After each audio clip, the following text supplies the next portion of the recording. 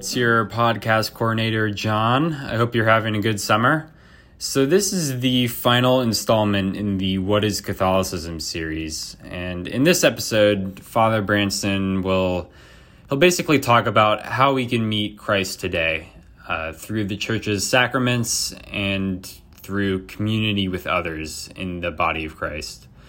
The talk itself is about 50 minutes and it's followed by an extensive Q&A, but it's chock full of good stuff and I definitely recommend listening to it. If I find the supplemental document, I will put it in the episode description, so be sure to check that out too. We should have all the relevant quotes and some reading material as well. So check that out and yeah, enjoy.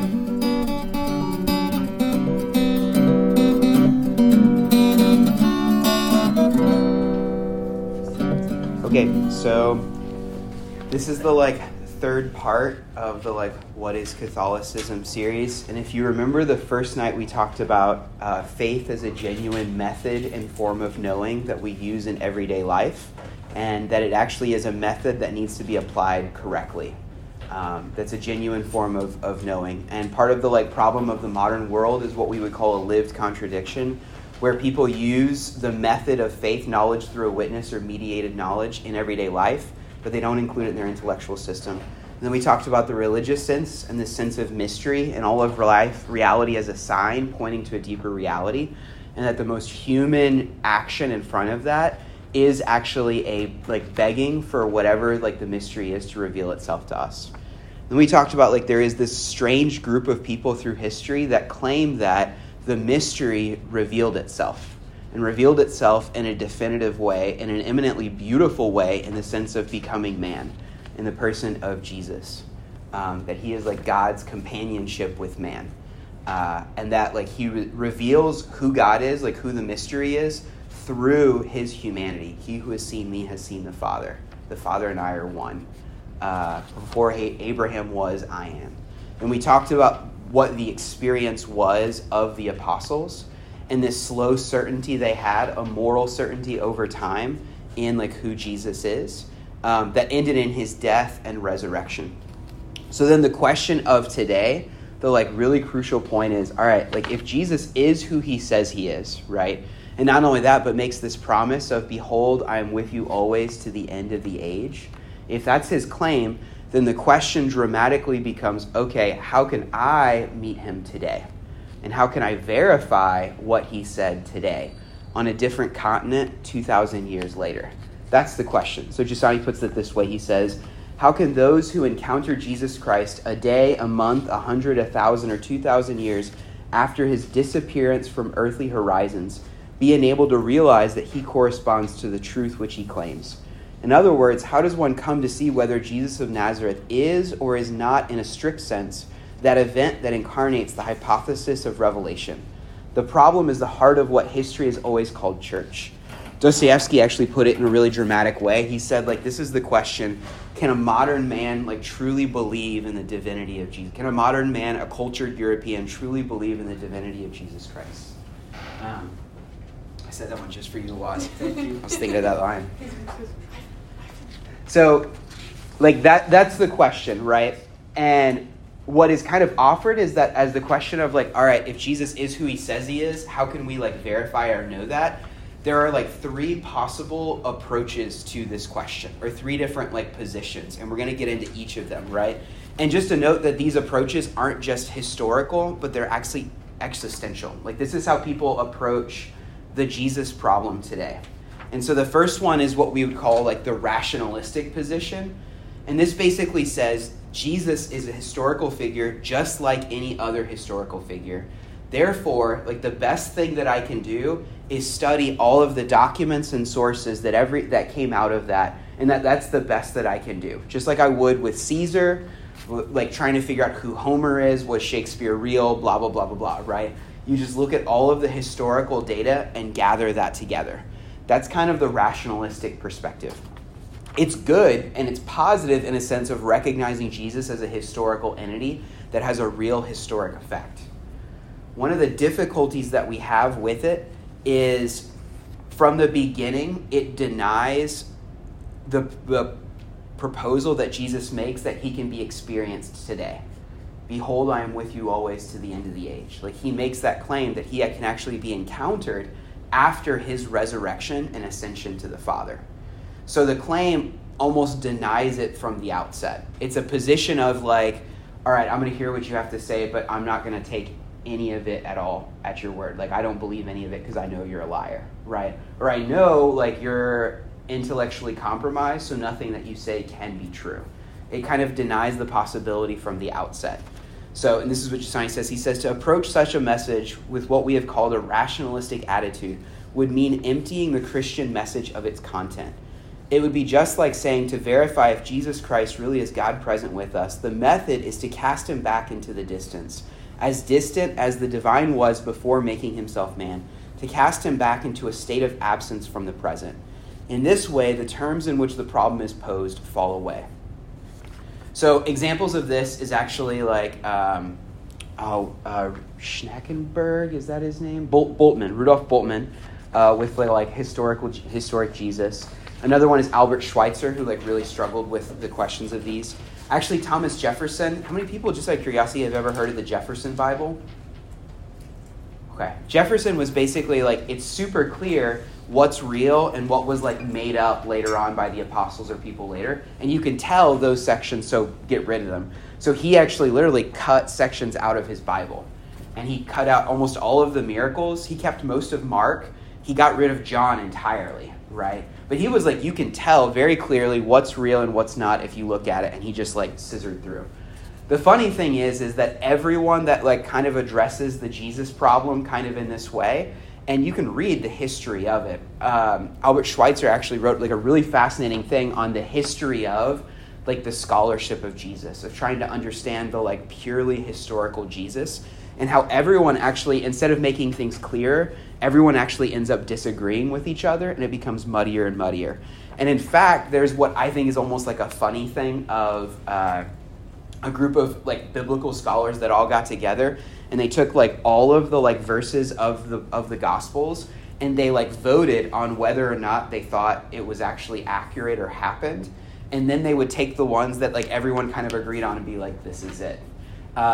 Which is kind of wild when you think about it. But you see that like the purely historical thing actually brings up more questions than answers and leaves us in front of a really difficult problem.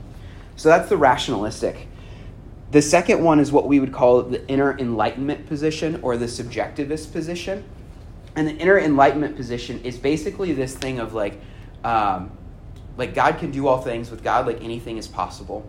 And therefore, like I can meet God in my heart. And like God like comes and enters into my heart. And it's this like deeply interior dimension, which is like deeply religious, and it respects that deeper reality. This is what Giussani says about it. He says, like the inner enlightenment is the Spirit of God itself, which enlightens the heart, and inspiring it makes one feel the truth of the person of Jesus.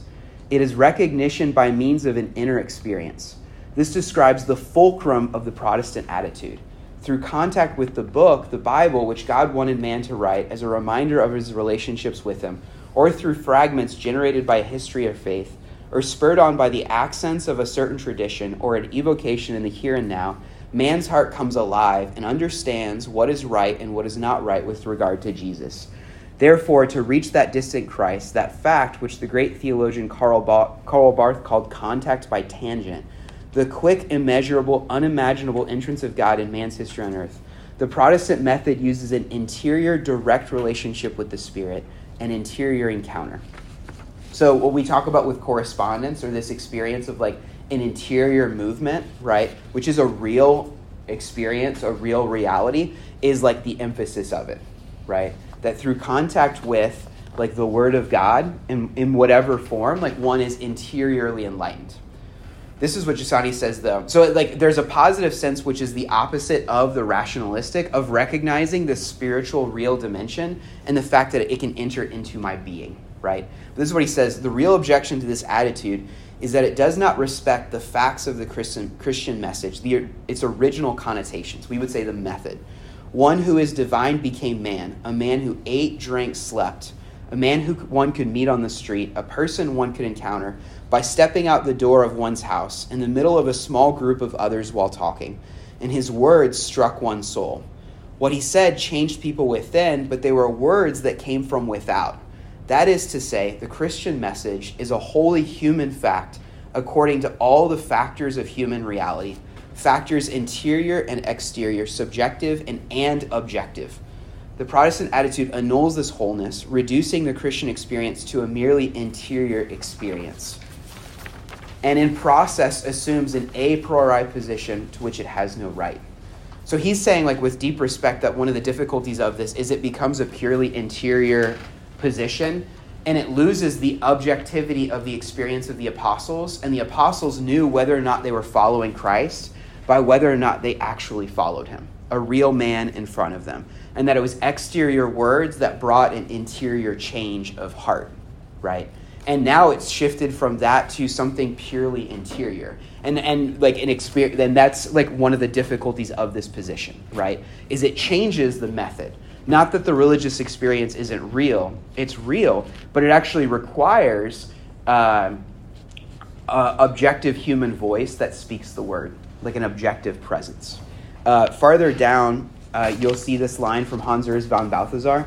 He says, if the mystical body is not pure metaphor, if this communion of the saints is truly incarnate, if also this body is distinct from every other body because it is the body of Christ, if these two conditions merge, then we should be able to touch this body, just as people were able to touch Christ in the flesh. So you can't go from like the real fleshiness of the person of Jesus to something that is a pure interior experience. That's a movement away from like what he actually did in communicating himself. And again, it makes him less clear and less objective, which the whole mission of Christ is to reveal in a real objective, tangible, experienceable way who God is. This is the third position, which we would call the Catholic or Orthodox position. And like there's a bunch of scripture verses here kind of getting at this. One is like the healing of the paralytic. And this is just like an important thing in the sense of Jesus looks at this man and says, your sins are forgiven, the paralytic. And the people are scandalized by this. They say, who can forgive sins but God alone? That's their objection, right? And then Jesus says, why do you question thus in your hearts? Which is easier to say to the paralytic, your sins are forgiven, or to say, rise, take up your pallet and walk? But that you may know that the Son of Man has authority on earth to forgive sins, he said to the paralytic, I say to you, rise, take up your pallet and go home. And he rose and immediately took up the pallet and went out before them all. And so that they were all amazed and glorified God, saying, we never saw anything like this. So you see the miracle of the healing of the paralytic is actually meant to be a sign to show that he actually has the authority to forgive sins. It's a clear, tangible action to show this interior reality. And it tethers it in a way. And then after the resurrection, Jesus says, this is John chapter 20, Jesus came and stood among them and said to them, peace be with you. When he had shown them this, his hands and his side, then the disciples were glad when they saw the Lord. Jesus said to them again, peace be with you. As the Father has sent me, even so I send you. And when he had said this, he breathed on them and said to them, receive the Holy Spirit. If you forgive the sins of any, they are forgiven. If you retain the sins of any, they are retained. So he literally does this physical action of breathing on them and says, receive the Spirit who sends you. As the Father has sent me, so I send you. And now through their tangible flesh, these same signs and actions happen, right? To go down, it says, they are God's people, however, and they prolong the Lord's presence in the world, insofar as they are his mystical body, insofar as they are part of Christ's personality, his body, to use St. Paul's expression. And it is for this reason that the crucial problem of the church as the continuity of Christ cannot be grasped unless it is seen as analogous to the problem of Christ himself. The church is the method Christ uses for self-communication in time and space, just as the Christ is the method of God felt he should use to communicate himself to men, and so establish their means of salvation. So, just as Jesus said, he who has seen me has seen the Father, he says, as the Father sent me, so I send you. So now we say that the church is the body of Christ, right? That expands through space and time. And just as a physical body, like your body has like distinct parts, but it has one unifying thing, like the philosophical notion of the soul or the spirit, right? Spirit in Hebrew is ruah, which means breath, right? The unifying principle. When you die, your body literally comes apart, right? You deteriorate. What's the word? Decompose. You decompose. That's beautiful, right? Like composing, like there's a unified whole. You decompose, you come apart, right? Your body comes apart when you're like no longer able to breathe, when there is no longer a unifying principle that keeps you together. So the proclamation is that you encounter the real Christ in a real objective way in the unified like river of humanity of men and women that live this unity, that receive the gift of the Spirit, right? And the Spirit is what animates it and keeps it together. And this is just as mysterious as encountering like who God is through the body of Christ 2,000 years ago as it is today. We would say the instrument of the divine is the human, or the way that God communicates himself now is through the human. Jesus Christ, like fully God and fully man, and now the church as the body of Christ brought together in an unimaginable experience of unity through the gift of the Spirit. That is like at the heart of it. This comes together in a dramatic way in the experience of the Acts of the Apostles with Saul, who's been like hunting Christians. And when he has his conversion moment, the voice says, "Saul, Saul, why are you persecuting me?" He said, "Who are you, sir?" The reply came, "I am Jesus whom you are persecuting. Now get up, go into the city, and you will be told what you must do." And then this is what Giussani says in his book, The Journey to Truth is an Experience. "Saul, Saul, why are you persecuting me?" indicates that he and I are one, identified together. We have become one. The me reveals that Christians and Christ himself are the same thing. Some years later, St. Paul wrote down what he had understood from that moment, that Christians and Christ are one. Those who have been taken hold of by the action of baptism have become one with, have entered Christ and have become one with him. You who have been baptized in Christ have become one with Christ. So there is no longer any difference. There is no longer Jew nor Greek, the great cultural difference at the time. No slave nor freeman, the great social divide. No man nor woman, since you are all one in Christ Jesus. You are all one, is the word. A single being, one in Christ Jesus. This is the unity that man who had fallen down on the Damascus road discovered confusedly when he heard among himself ask, "Saul, Saul, why are you persecuting me?" Unity with Christ means the unity amongst Christians. Thus, a short time later, St. Paul was able to observe, "We who share in the one bread are one." We are one in the ontological sense of the word, so much so that each of us is a member of the same body. So, the way that the person, whoever encounters the real Christ, is through the real mystery of the church, like this river of humanity that extends outward through space and time. Four, we would call them fruits of this experience, or what we would call marks of the church. And you hear this in the Apostles' Creed, right? The first one, an experience of unity, joined together in a mysterious way. We're going to talk more about that later on, and about what we mean by the word communion.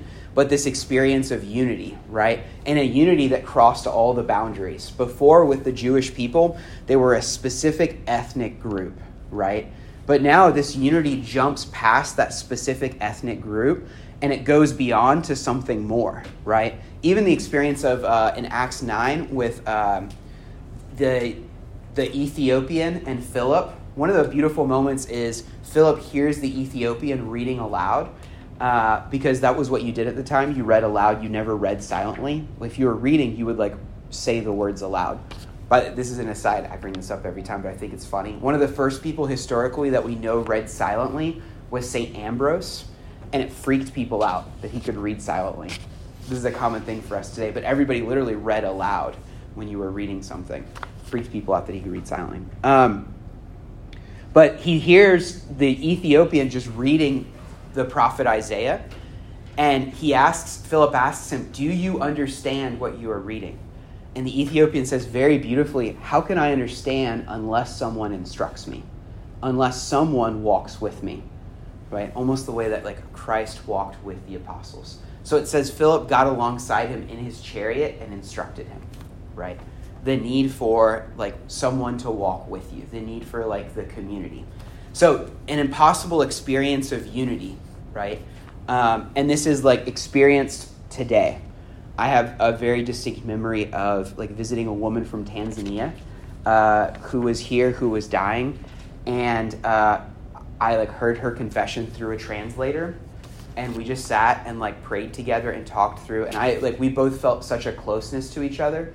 And this was an older woman from Tanzania who lived a really, really rough life, so different from my life, and this like profound experience of unity that crossed gender, ethnicity, age, like all of these things. This discovery in a deep way that like you and I belong to the same thing, right? That's the first thing, is an experience of unity, that the church is one, right? The second thing is holy. Holy meaning set aside or bearing a divine reality, that there is something there greater than its parts, right? That there is something there that is like more beautiful than you can imagine. If you've ever had the experience of reading a book, like the first time you read a really, really good book and you get so hyped, like I didn't realize a book could be this good, or I didn't realize so much could be contained in so little, right? Or like if there's ever been a poem that's really like knocked you down, where it's like, how could you say, or a song, like how could you say so much with so little? There is something being born here that is so much greater than what actually makes up the parts, right? This experience of being holy. Catholic, which actually means universal, meaning it's for everyone, like the universal church. It's for everyone, transcending all ethnic and cultural dimensions. And in fact, that this actually adds a missionary impetus in the sense of going out, like seeking like others to like bear this reality too. And that this is meant to like take root in every culture, and not to destroy the culture or do violence to the culture, but to actually bear a salvific reality to it. I was reading this one missionary talking about like the real method of mission work in the church. And the authentic method of mission work has been to go to a culture and actually like conform oneself to that culture, learning the language, the culture, and everything going on, and actually seeing what is good within it and what is actually awaiting like the Christ, like the one that like is what aspect of it is actually waiting for fulfillment, what is like doing that. And then like conforming oneself more deeply to the culture, and then proclaiming Christ within that culture. And that part of this as well is actually meant to be like purifying whatever in the culture is actually not good. So it's never meant to be destructive of a culture, but actually meant to be salvific in the sense of holding up what is actually good. Apostolic in the sense of that can be traced back to the apostles. It bears a lived communication of tradition, and even what we would call apostolic succession, which is the laying on of hands. So when I was ordained a priest, Archbishop Wilton Daniel Gregory laid hands upon me. And when he was ordained a priest, I think it was Cardinal George that or Cardinal Burdening that laid hands upon him, and goes back all the way to the experience of the apostles. So when we talk about an unbroken line, we don't just mean of ideas, right? Or of like kind of having the same general vibe, but a literal unbroken vibe or unbroken line in the sense of like laying hands and like a physical unity that goes through history. So just like my words are expressed through a real body, right? And like the ideas are articulated through a real bodiliness, and it can't happen separate from that, right? The like reality of Christ can't be separated from this real lived unity and bodiliness. So those are like what we would call the four fruits or marks of the church. This is St. Irenaeus in his work Against Heresies, and this is from 180 AD. He says, "Therefore, the tradition of the apostles manifest throughout the world may be seen in every church by anyone who wishes to see the truth. And we can list the bishops appointed by the apostles to the various churches, as well as their successors to this day. But since this exercise of listing the successions in all the churches would take too long, we will take the very great and very old church known to all, the church founded and established in Rome by the two glorious apostles, Peter and Paul. In fact, every church must be in accord with this particular church by virtue of its most excellent of origins. This church in which the tradition that comes from the apostles has always been preserved for all men. So you see here, the idea of unity wasn't a vague general sense, but was actually like a real reality. If you skip ahead, there's a part we talk about. This is Ludwig Herdling. It's in a ritual liturgy of the Mass. It said, when a Christian sets out on a journey, he received from his own bishop a letter of recommendation, a type of passport. And on the strength of this, he would be welcomed as a friend and accommodated free of charge in any Christian community he would visit. This institution, whose traces we can find as far back as apostolic times, was not just to the advantage of the laity, such as Christian traders, but to the bishops themselves. For at not much cost, they could send messengers and letters throughout the empire. These passports were called letters of peace or communion letters, since they certified that the traveler belonged to the communion and could therefore receive the Eucharist. So even today when we have like baptismal certificates, confirmation, like all of that, right, saying like this person is able to receive Eucharist, there it was to this even more expanded reality in the sense of hospitality of if you had like your passport from your bishop, you could stay free of charge and you would be taken in because you're the brother or sister in the Lord, right? But you see that unity wasn't an idea, but it was like a real physical manifest thing. This comes to the point of like the church as a concrete place in the sense of from the very beginning, it was a real place they gathered.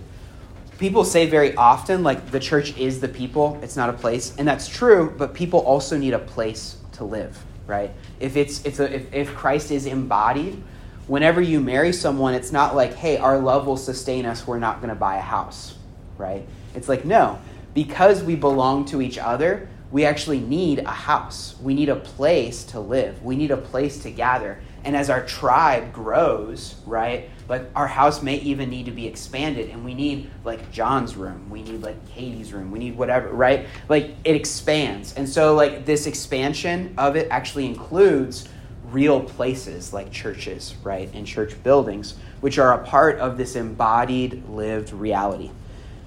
This is from the Acts of the Martyrs of Abilene. It has a couple different names. You can find it online, actually. And it's like 49 Christians that were put on trial during the Diocletian persecution. But this is the part that always kills me. And I said it at the teaching mass, and I say it all the time. But it's just like, it like wounds me, the beauty of it. So the proconsul says, it is indeed in your house that the gathering takes place, contrary to the decrees of the emperors, meaning the celebration of the liturgy, the Mass. Because Emeritus says, it is in my house that we hold the assembly of the Lord. Assembly is ecclesia, the word that we have for church. So it's like, yeah, we gather and we celebrate Mass in my house. Why have you allowed them to enter there? Emeritus says, because they are my brothers and I was unable to forbid them. And proconsul says, but you were supposed to have forbidden them. And he says, I could not do so because we cannot exist without the assembly of the Lord. He's like, we cannot exist without this. And he's like, I cannot forbid them from entering my house because like they are my brothers. Like these like rando people, whatever. And he like dies for this, right? Like this experience of a deeper love that transcends all of these things, where he says like, I cannot forbid them. Like they are my brothers. And like I cannot exist without them and without like what we do together. There's a long line here from St. Justin Martyr, but I was just to like take home this like reality of like what the church lived at that time and how it like comes together. I want to say a few words about like part of the like we talk about like these new factors that emerge in the reality of the church as the revelation of the body of Christ. And one of them is like it's a concrete place. Right? They gather at Solomon's portico. They gather at particular places, right? Part of it, too, is a new personality emerges in the person. And in this new personality comes this understanding of communion. This understanding that, like, my I is incomplete without you. And I grow insofar as I am in relationship with you. The funny thing about this is this actually makes sense on the natural physiological level in the sense of, like, all of us in our mother's womb only grew in relationship with our mother, right? That literal connection of the umbilical cord, right? We only grew in relationship with her, right? And even babies, right? Like they actually need physical touch. Like they actually need touch in order to like authentically grow. all of our acquisition of language, social, and everything is in relationship. We actually only grow in relationship. And so if you think about it in the modern world, it's so crazy that our ideal is like the self-made independent man, when all of reality actually screams that we are made for relationship, and we actually only flourish and are fulfilled in relationship. So this thing that we experience actually on like a physiological level from birth on, right, of only authentically growing in relationship, takes a deep, mature understanding in the understanding of communion, in this reality of communion, that like I am part of the body of Christ, and I receive Christ in communion from that experience of the Last Supper and this liturgy that expands. And in that, I grow more in belonging to a people, and that my I is actually incomplete without this you that is the Christian people, right? This takes a few things. One, hospitality in a practical sense, right? That like we are meant to actually make space for others. We talked about it, the Christians taking in each other, right? St. Justin Martyr talks about in his Apologia, and they who are well-to-do and willing give what each thinks fit, and what is collected is deposited with the president, the presider, who succors the orphans and widows, and those who through sickness or any other cause are in want, and those who are in bonds, and the strangers sojourning among us, and in a word, take care of all who are in need. Right? So hospitality, like communion, you belong to me, you're part of the family, what is mine is yours. They lived everything in common. Second thing is actually there is an institutional element. To be together actually requires by its very nature organization. I think about this like living here on campus, because even the wildest fraternity has a charter and has some organization and some structure in order for them to survive. Like you actually need, in order for people to authentically live together, just like a body has a structure and like has a skeleton that like everything kind of hangs on, like a real body actually needs structure. So there is a institutional element to it. Even in the sense of like when you live in family, you actually need some structure, right? We all experienced this in a practical way during COVID, of people saying like, for the sake of mental health, if you're going to survive this pandemic, you actually need good structure. And we need to live together as much as is possible and is healthy, right? So there's this institutional reality. This is a line from the letter of St. Ignatius to the Philadelphians. Take care, therefore, to participate in the one Eucharist, for there is one flesh of our Lord Jesus Christ, one cup that leads to unity through his blood. There is one altar, just as there is one bishop, together with the council of presbyters and the deacons, my fellow servants, in order that whatever you do in accordance with God. Which includes the fourth aspect, which is the hierarchical factor, a point of unity, like the real point of unity. And you see that in the Acts of the Apostles with Peter as the point of reference. Even John doesn't enter the tomb until Peter does first. And in Acts of the Apostles and the gift of the Spirit, Peter is the one who speaks. When Paul defends his credentials as an apostle, he says very explicitly, I went to be and sit at the feet of the apostles, and I got the hand clasp of friendship from Peter and James.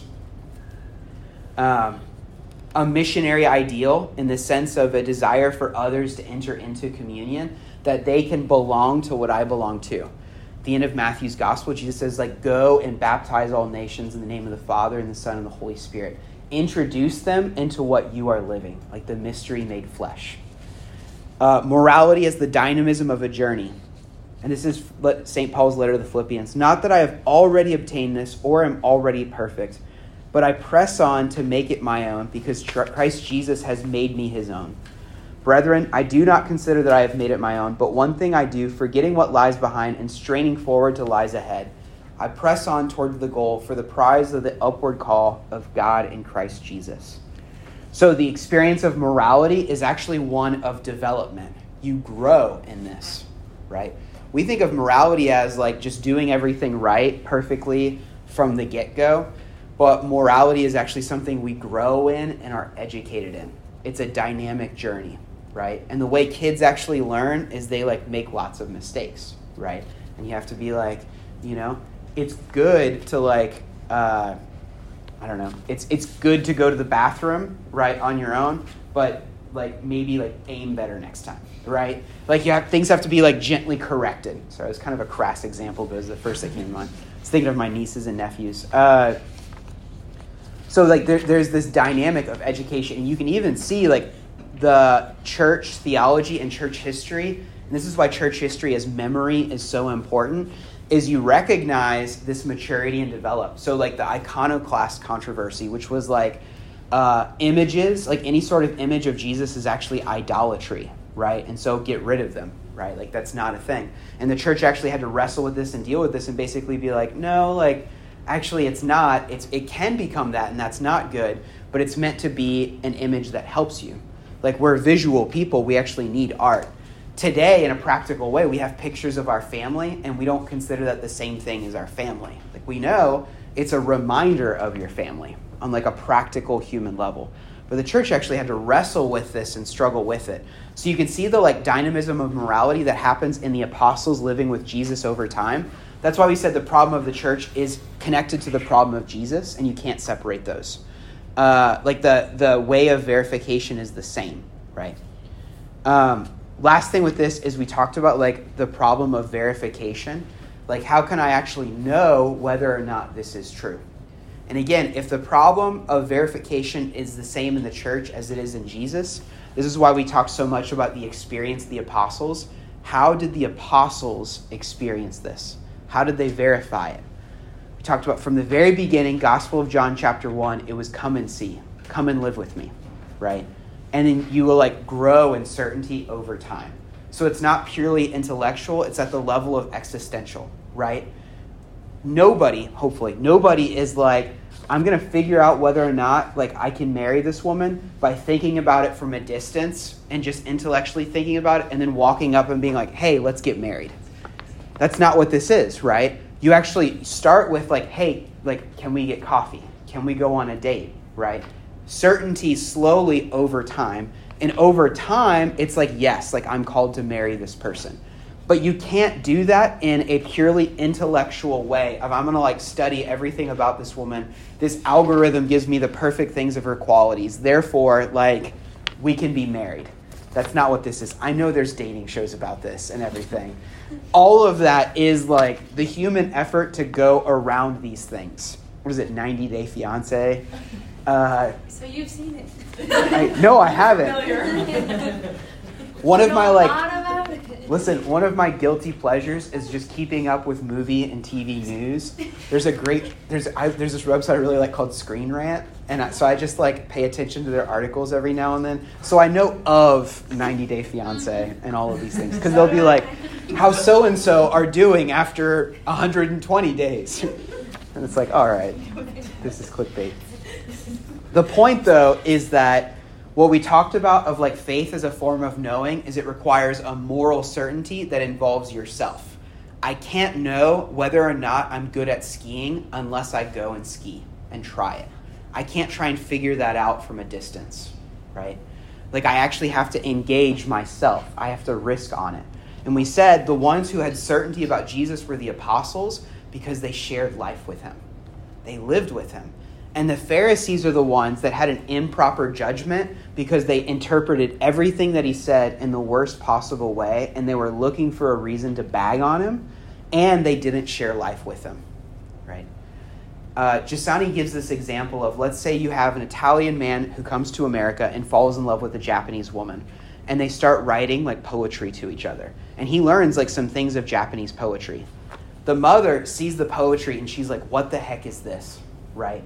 And the question is, like, who has the more, like, objective understanding of what's going on? Some would say the mother because she's an outside party. So she's, like, unbiased. But she actually doesn't understand Japanese poetry, right? Or their relationship. So it's actually the son that has the better understanding of what's going on in the letters because they've shared life together.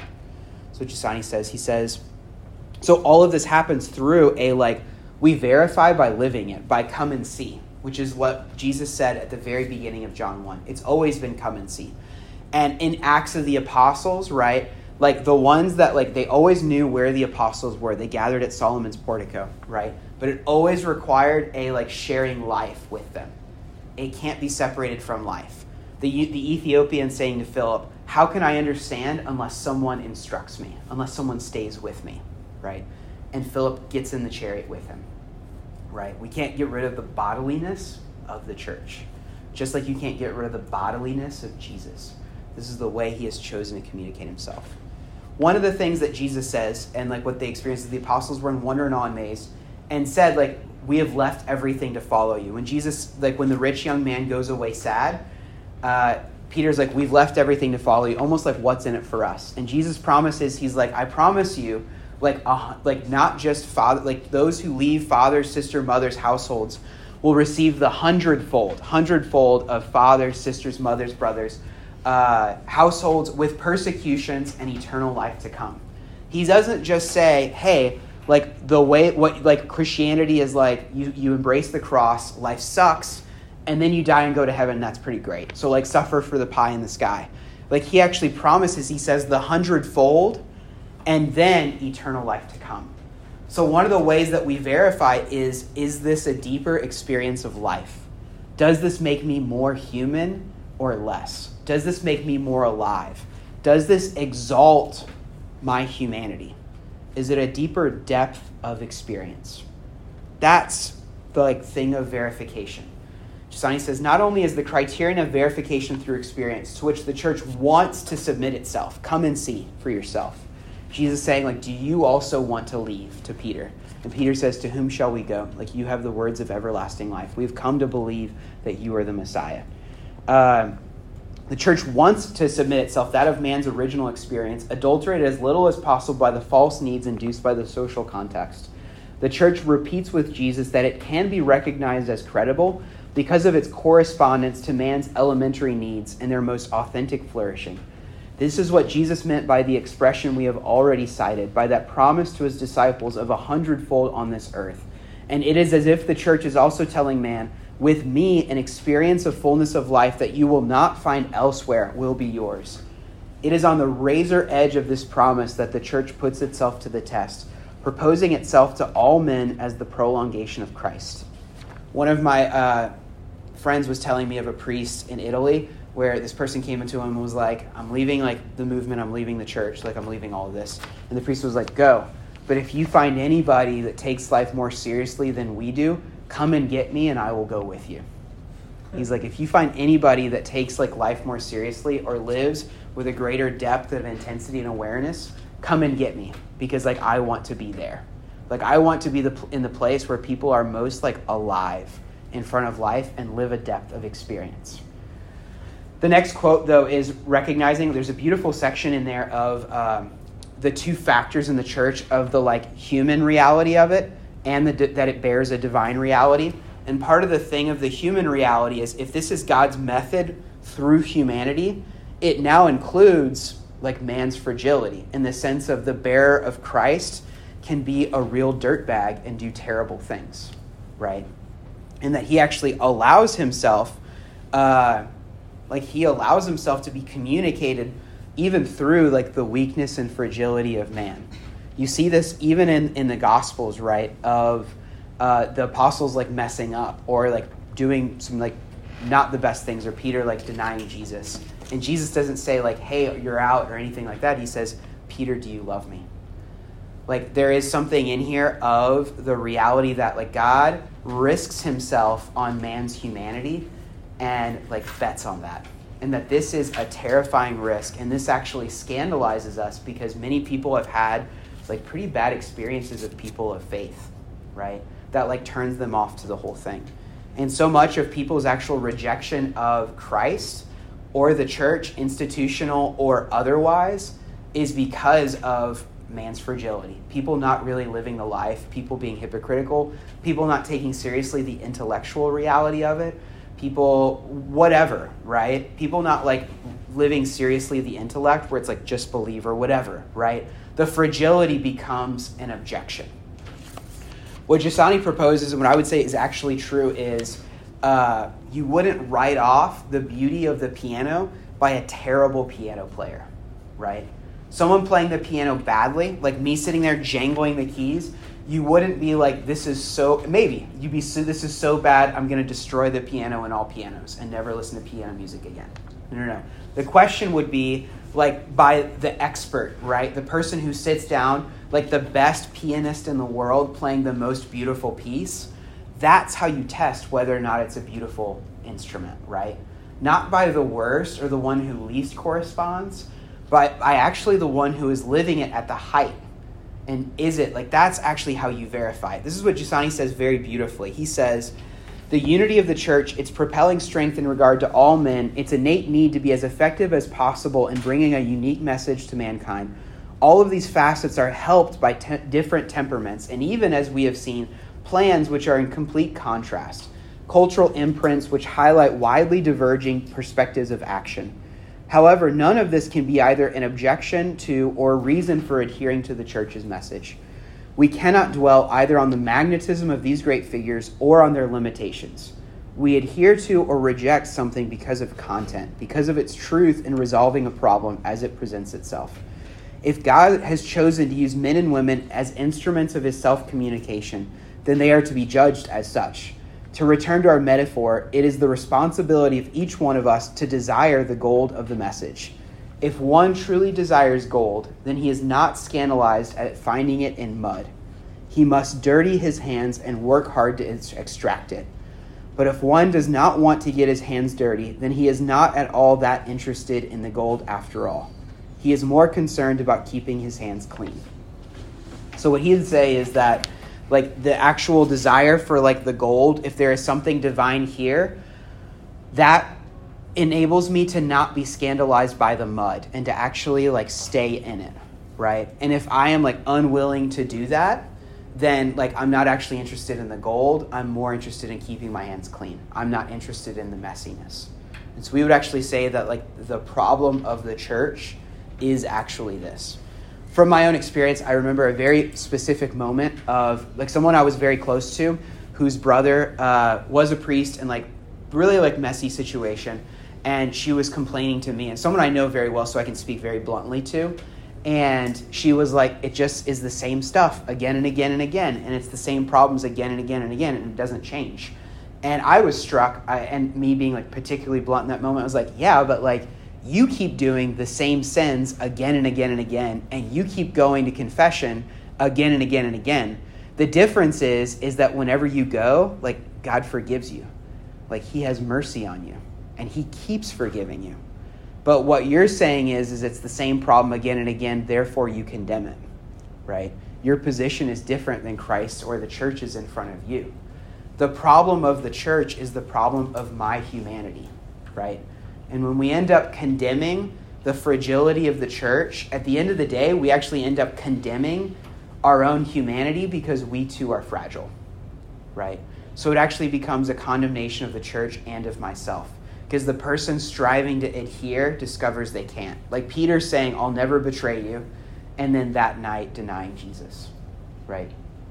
There's a lot more that could be said about that. But I think that point is crucial because particularly in Catholicism, we have lots of uninspiring examples, right? And lots of people that I've met of, like, former Catholics who didn't experience someone, like, living it, like, intentionally, right? This is a factor that we have to take into account.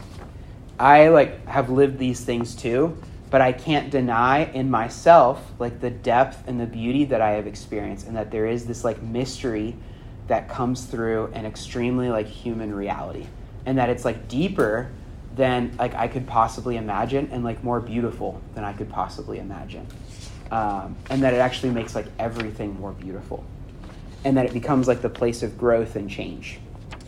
One last line, and then space for questions. This is from Carl Adam, his work, The Spirit of Catholicism. But in talking about, because a lot of people are like, what you see of Christianity today is different from, like, the primitive church, is what they would call it. And there's lots of things, even in the modern world, of kind of moving back to the, like, ancient church, like going back to, like, the way, like, Jesus did things, or like the apostles did. And there is an understanding of, like, history or memory or the growth of the church.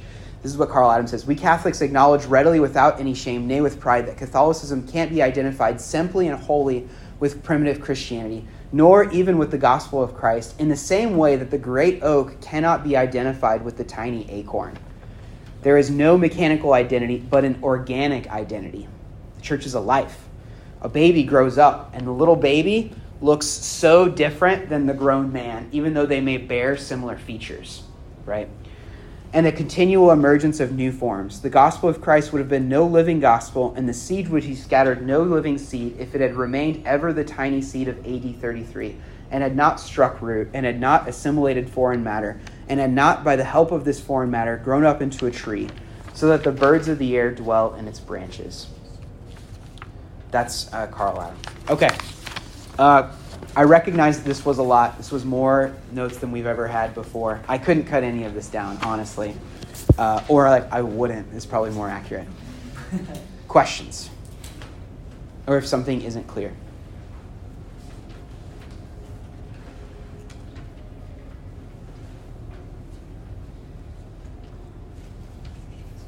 Yeah.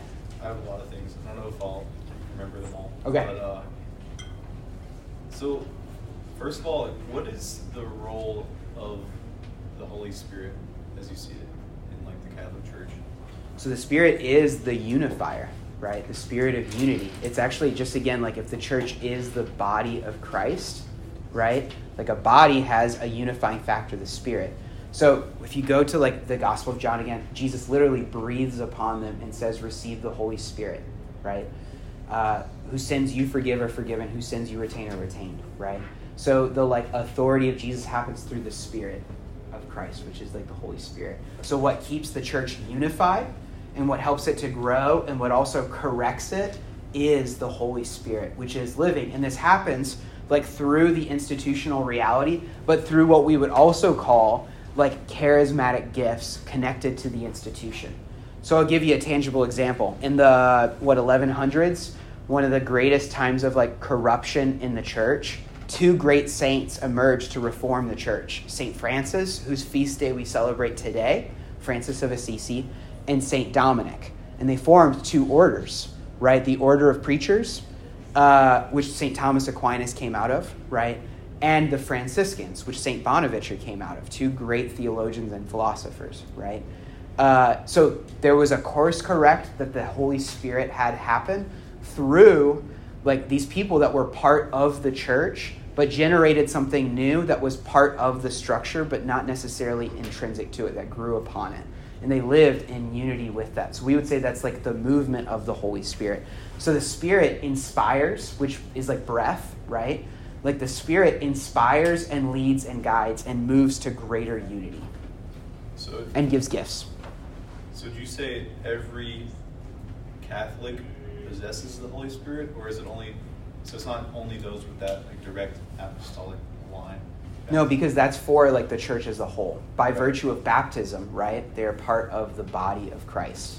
What we talk about with apostolic succession, and this is a fair point, I should have been more clear. That is like what we would say like in conformity with Christ the head, in the sense of the point of reference to like guide the whole body, right? Okay. That's what that is specifically. So if the individual Catholic has the Holy Spirit, then I guess, and you mentioned the structure, like the skeleton and things like that. Yeah. But is there like a role of a priest beyond just the leader of an individual church? Mm. Is there like something special about a priest that the individual Catholic doesn't have? The spiritual authority for like dispensing of the sacraments. We would say that the roles of like the clergy are preaching, teaching, sanctifying. If you remember in Acts of the Apostles as well, whenever there's problems with the orphans and widows of the Greek community, the apostles are like, we're devoted to teaching and preaching and the breaking of bread. We actually can't concern ourselves with this, but this is a real problem. So they gather, they pray and discern, and it's the calling of the 7 deacons, right? So they're actually like, there's a specific task that we're called to, right? And we can't actually step away from that task. So now we have the deacons to assist us in that, which is what Justin Martyr talked about in that. So what we would say is that the mission of the church is to evangelize, right? And that actually happens primarily through the people of God, right? Baptized laity. That is their mission, is to actually evangelize and to sanctify the whole world. To assist them in that is the priests, who is the presider at worship, right? Who presides the assemblea, the ecclesia, the church, right? Leads worship, but everyone is an acting part of that, right? But like to help them out is actually the bishop of the local diocese, right? And then the Pope as the point of reference. So, and the bishop is meant to be, for the lay people, the sign of the universal church. So he represents to us the greater, but the bishop is meant to represent to the rest of the world the particular church of us here in Atlanta. If you're interested more in this, like there's a really great short book, it's very short, called Called to Communion by Joseph Ratzinger, Pope Benedict. It's simple but brilliant, and he gets at a lot of these things. So yeah, like my specific role is preaching, teaching, sanctifying, but really my role is to serve this community and helping them to live their vocation. So the call to serve is not an authoritarian sense, which it can be lived that way, but it's actually the call of Christ to be the first to give of oneself. So you mentioned that part of your role is to dispense the sacraments. So for example, confession is one of them, right? Yeah. So is it necessary to go through a priest to properly confess your sins? Or through the Holy Spirit, can I not confess my sins directly in that way? Or confess to, another Christian that I'm friends with, something like that. So God can forgive sins however he wants. Yeah. He's God, right? The question though is if Christ is the method, right? The question is what is the method that God chooses to forgive us? That's why I picked those two verses of the healing of the paralytic, where Jesus says your sins are forgiven. Who has that authority? Gives the sign. He says to the apostles, receive the Holy Spirit. Whose sins you forgive are forgiven. Whose sins you retain are retained. So he gives the specific authority to the apostles. He doesn't say, hey, everybody's sins are forgiven, wazoo. Or everybody can forgive sins. He gives the specific authority to the bishop, right? So God can forgive sins however he wants, but he has chosen this method, right? The interesting question is, if this is the method he has chosen, why? Why would he do it this way, right? I would say a few things. One, my sins are never my own, right? Our sins always have a communal dimension to them, right? And it always has a communal effect.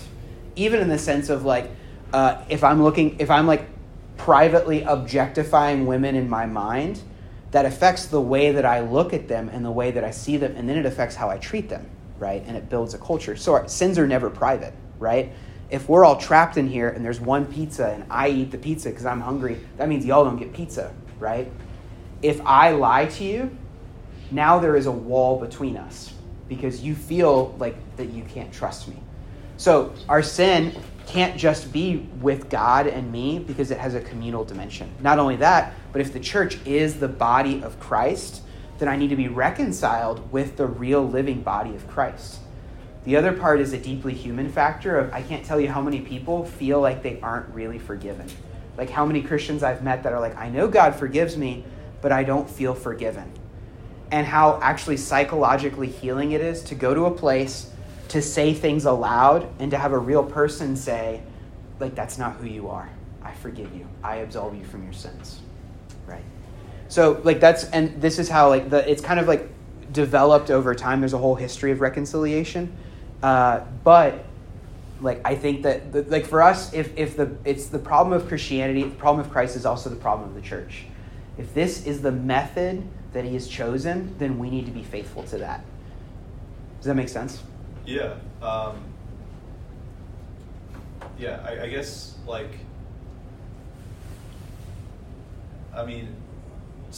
okay, so there's a fine line between saying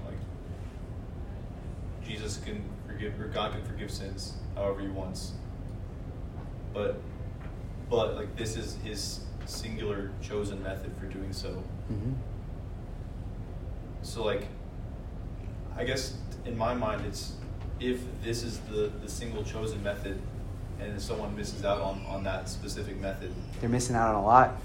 Yeah. But are they missing out if they're not missing out entirely on the forgiveness of sins from God, then is that truly the singular method that that he chose. Does that make sense? No, I don't think I understand. Like, no, I get that, like, there's okay, so let's take, like, the common example that I hear a lot is, like, the guy who was crucified beside Jesus. Yeah. And this day you will be with me in paradise. Yeah. That's Jesus saying that to him. Right. So that's the big difference, right? But, like, let's say someone on their deathbed or something like that, they might not be able to participate in, like, the sacraments in the way that the church does them most often. So is there not, like, a different method of forgiveness of sins if someone repents on their deathbed? If they are forgiven, they're forgiven because of Christ. And if they ask for forgiveness, like, yeah, right? Like, even it says in the Catechism, right? If a Catholic is not able to go to confession for whatever reason, then with sincere, like, contrition and saying an act of contrition, like, they are actually forgiven of their sins. But it's a logistical thing of God providing for them because they're, like, not able to go. But that doesn't mean that confession isn't the ordinary means of it. Right. And that also doesn't give us license to dodge that, to be like, therefore, I don't actually need it. Right. Yeah, that's, like, I agree with that, like, saying that there may be a best way of doing something. But I guess, like, I don't know, it's a fine line between saying, like, this is the best way versus this is the only way. I mean, this is how Jesus said it, you know? Yeah. So I wouldn't agree with the, like, this is the best way. I would say this is the ordinary means. And if God works through supernatural, great. Yeah, like, the church has hope for those, like, what the church even says about those that are, like, unbaptized or whatever is that, like, those that are saved because of Jesus Christ, and we have hope for them, right? But they are saved through Jesus Christ, and the church is the body of Christ, right? But people take that to, like, universal salvation, or, like, that there isn't a need to evangelize or whatever. But that's not what the church teaches. Yeah. I would say it's easier to like, believe in something when you yourself, like, actually do believe it's best. But just, like, it's easier for me to say, like, confession, like, this way is, like, I only want it this way. Because I, like you were saying, the psychology and whatnot. Yeah. Yeah, Alyssa. So the second part of that line, I was actually curious about what you were talking about. If you retain the sins of any, they are retained. I'm wondering if that has something to do with, like, priests also doing penance after, like, for those who do confessions, or if, like, or if there's a different meaning behind that. Yeah, that. Yeah, like, we do like penance for others, right? There's a much bigger, greater complexity thing going on there that I, like, for the sake of time, I don't want to go into. So, go ahead, Wes. First of all, thank you for these 3 weeks lectures. It's been great knowing all this. I sort of have two-part questions. So, what does it mean to be religious, and what does it mean to be religious in Catholic sense? Yeah. If that question makes sense. So, yeah, no, absolutely. So the first, what Giussani would say is to be religious is to live the real intensely. To live the real intensely, right? That is what it means to be religious. Now, the modern world has this whole thing of, like, spiritual religious. Those are modern distinctions. They don't actually make a lot of sense. What they usually mean by that is, like, there are institutional people and people that feel it, right? And, like, it's just not help. I don't think that those are helpful categories at all. So religiosity, to live the real intensely, right? And so what we would say of that is the, like, moment of beauty, right? Looking at the stars, this, like, who are you that make me, right? I get, like, a very specific one of when my niece was born, and I got up at, like, 4 a.m. with my brother for him to feed her, like, with a bottle. And him looking at the face of his daughter and being like, what is your future? Like, what are you going to be like? Like, what is your destiny, right? This, like, eternal question, right? This takes a form in, like, the tangibility of, like, the face of Christ, right? So for the Catholic to be, like, religious means to live with this awareness of, like, his presence, that he is with us, and to adhere to it. So it's to grow in knowing and loving, right? awareness and adherence, and that I am a part of this, right? And this actually leads to a greater depth in music, art, etc., even to like the sanctification of one's work, where to like study well is part of religiosity. That doesn't mean I like throw religious terms into it, but that I dive into it with all of myself. That's what we would actually say. So like the religious sense takes on a personal dimension, right? And a personal dimension, though, that expands to include others. Like we said, my I is incomplete without you, right? So it's to be brought into like the unity of the Trinity. The ending of Dante's Paradiso, where he says, and now the love that moves the sun and the stars is the same love that moves me. So he's like, I am united with God, with others, and with all of creation. The same love that moves the suns and the stars is what moves me.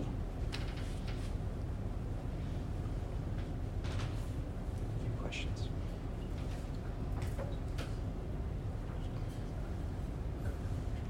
Yeah. How do you talked about like the comparison that you make for like the sake of verification, but how can you compare if you've never lived like I've never tried Methodism or Hinduism, or so how can you make a comparison if you only like if you're born Catholic? Yeah, absolutely. Okay, it's a good question. I think that we live friendship with others and we see what they're living, right? That's the thing, and see if there's a difference. Not in like a stat comparison or like a jealousy thing or anything like that, or like a one-upmanship and anything, but like in freedom, like living life with others and seeing what they live, right? And seeing if either of us like sees like an authentic difference.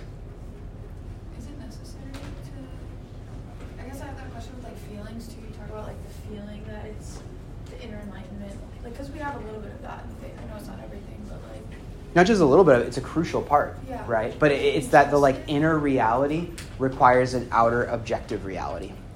I just question like, can you, especially with like mental health, like can you trust this like feeling aspect? I feel like that's a really big barrier for a lot of my friends. Yes. So the thing about that is right, with that person, the way that they grow is in relationship with others, right? Like someone who is trustworthy, that's like, no, like that's actually like not you, right? Or like that's not healthy or that's not helpful, right? You actually need an objective outside person to help you, right? Because sometimes like our friends can see like our level of exhaustion better than we can, or they can see our patterns better than we can. This is one of the most frustrating things, but beautiful things of living with someone for a really long time is they see your patterns and you don't see it, right? So this is why the like communal dimension of the faith is crucial to actually educate to that, because we don't see that. And so I think particularly someone with mental illness, the only way we talked about this before, the only way they get better is in relationship, right? There is an aspect of like learning to trust themselves and things like that, but that actually has to be educated, right? But they only learn in relationship, right? Does that make sense? Yeah, it's just, I don't know, that's a lot you're betting on, like, especially if you don't have like a good community, or like, what if someone's trying to convert you to their religion and they're not like being honest with you, like, I don't know, it just seems a little. So two things. One, this life, all of life is a huge risk, right? Like that, there's no getting around that, right? And we're not promised like safety in that regard. We're promised adventure, and we're promised like that like he will take care of us in the end, right? So it's like if the goal is ultimately like a safety, it's it's not it. It is a ship longing for the sea and yet afraid, right? That's the first aspect. The second aspect of it is he really does give us real tools to help us in the sense of reason, like proper use of reason. Faith is a legitimate form of knowing, right? And the heart as a real instrument, right? So we are given help along the way. And then the like believing community. So we're given like a lot of supports, and it's a risk, right? It's both of those. One last question, then we'll stop. Okay. I know you said you had more. Yeah. Okay. Go for it. A lot of what you said about like the communal aspect being essential is definitely true of the Protestant church as well. Yeah. I think he said that it's like a merely interior experience when he's talking about Protestantism, which that's not. It's kind of like what we were saying earlier. We would say that's not the desired way, like the appropriate way to live as a Christian. So I guess it's hard for me to make the leap in logic, or follow the logic that the Catholic tradition is the only lived communication of tradition, basically going back to the apostles, especially because the oak tree example, where it starts as a seed back then, and it grows into a tree nowadays. Yeah. There could be a branch of that tree that's pretty far away from a different branch, but they will come from the same seed. Yeah, it's the one tree, right? Yeah. It's unified, right? Yeah. But there was a real rupture that happened in dogma, tradition, right? And shared common life together. And we can't pretend that didn't happen, right? And so to the point where there was a big rejection of tradition in the name of kind of pure Christianity. And we're oversimplifying because there's a lot of things that happened, right? Huge oversimplification. We have to recognize that. But part of the difficulty is there was a breaking away and then a forming of new traditions, because life involves tradition, and a forming of dogma that was separate and distinct. But there was a moment of real rupture, right? And even today, you see the expansion of so many different denominations of Christianity, right? Communal dimension is huge because that's a human reality of it. But it's no longer today do we actually see very many people that decide on church based on doctrinal stuff. It's usually the one that's what's the most helpful for me and what's kind of the best vibe. That's almost what people, actually it's more I don't want to be reductive, but it's what's the one that helps me the most. The doctrinal stuff people are actually less interested in nowadays. So, but we have to recognize yes, there is the huge communal dimension, but there was a very real breaking off that happened. And because of that breaking off, there hasn't been this one development, but actually a series of breaking offs and a series of struggles over doctrine that were already actually answered a long time ago. I gave the example of the iconoclast controversy, but there are Christian communities that are arguing about that today that don't know about the 4th century bishops talking about it. That's a rupture of memory, right? And so this isn't meant to bag on Protestants in any way, but to point out what if there actually is something missing today through no fault of their own, right? But that it actually lacks memory and this fullness of unity. What if things could actually be deeper if we were united, right? And not a unity of our making, but a unity of receiving something. And also and you would say the physical connection, the laying of hands, is essential to not have a rupture either. Yeah. So if for the sake of argument, if all the priests died and there was no way to pass off the laying of hands, would that would be it. That would be it. But this is the risk, right? Peter, you are a rock, and upon this rock I will build my church, and the gates of hell shall not prevail against it. And so far, it hasn't, right? And dealt with all kinds of stuff throughout church history, right? All kinds of stuff, right? So much corruption, complexity, dealing with other cultures, the relationship between church and state, dealt all of it, right? And yet, somehow, mysteriously, is still here. I feel to Nathan's point too, I would follow Nathan to his Protestant church if they, what you're talking about, if they, lived it more intensely. And there's this piece of safety that maybe I'm too stuck up on, but, what if I find good Catholics that live reality intensely, and good Protestants that live reality intensely, and bad Catholics that live reality unintensely? Yeah. And it's where do I go? But the problem is not the, and I need to make this distinction more clear. It's not the fruit of our effort. It's a gift that you receive that bears something deeper, right? My Protestant friends, honestly, are better people than I am on a moral level. They're just better people. It's a fact, But like I recognize the difference of like I've received the depth of this beautiful thing, like not through my like effort, right? So it's not a question of like who is like doing the greatest as far as like moral adherence. A lot of Protestants, a lot of like, you know, purely secular people, like stoic people that are living like morally upright lives. That's not what we talk about with the religious sense, even though that includes it. We're talking depth, right? Adherence to the mystery. And like I like the place where I like encountered Christ in the Eucharist was through a priest that I like didn't trust. I thought he was in it for the money, which is a weird thing to say because we don't make very much money.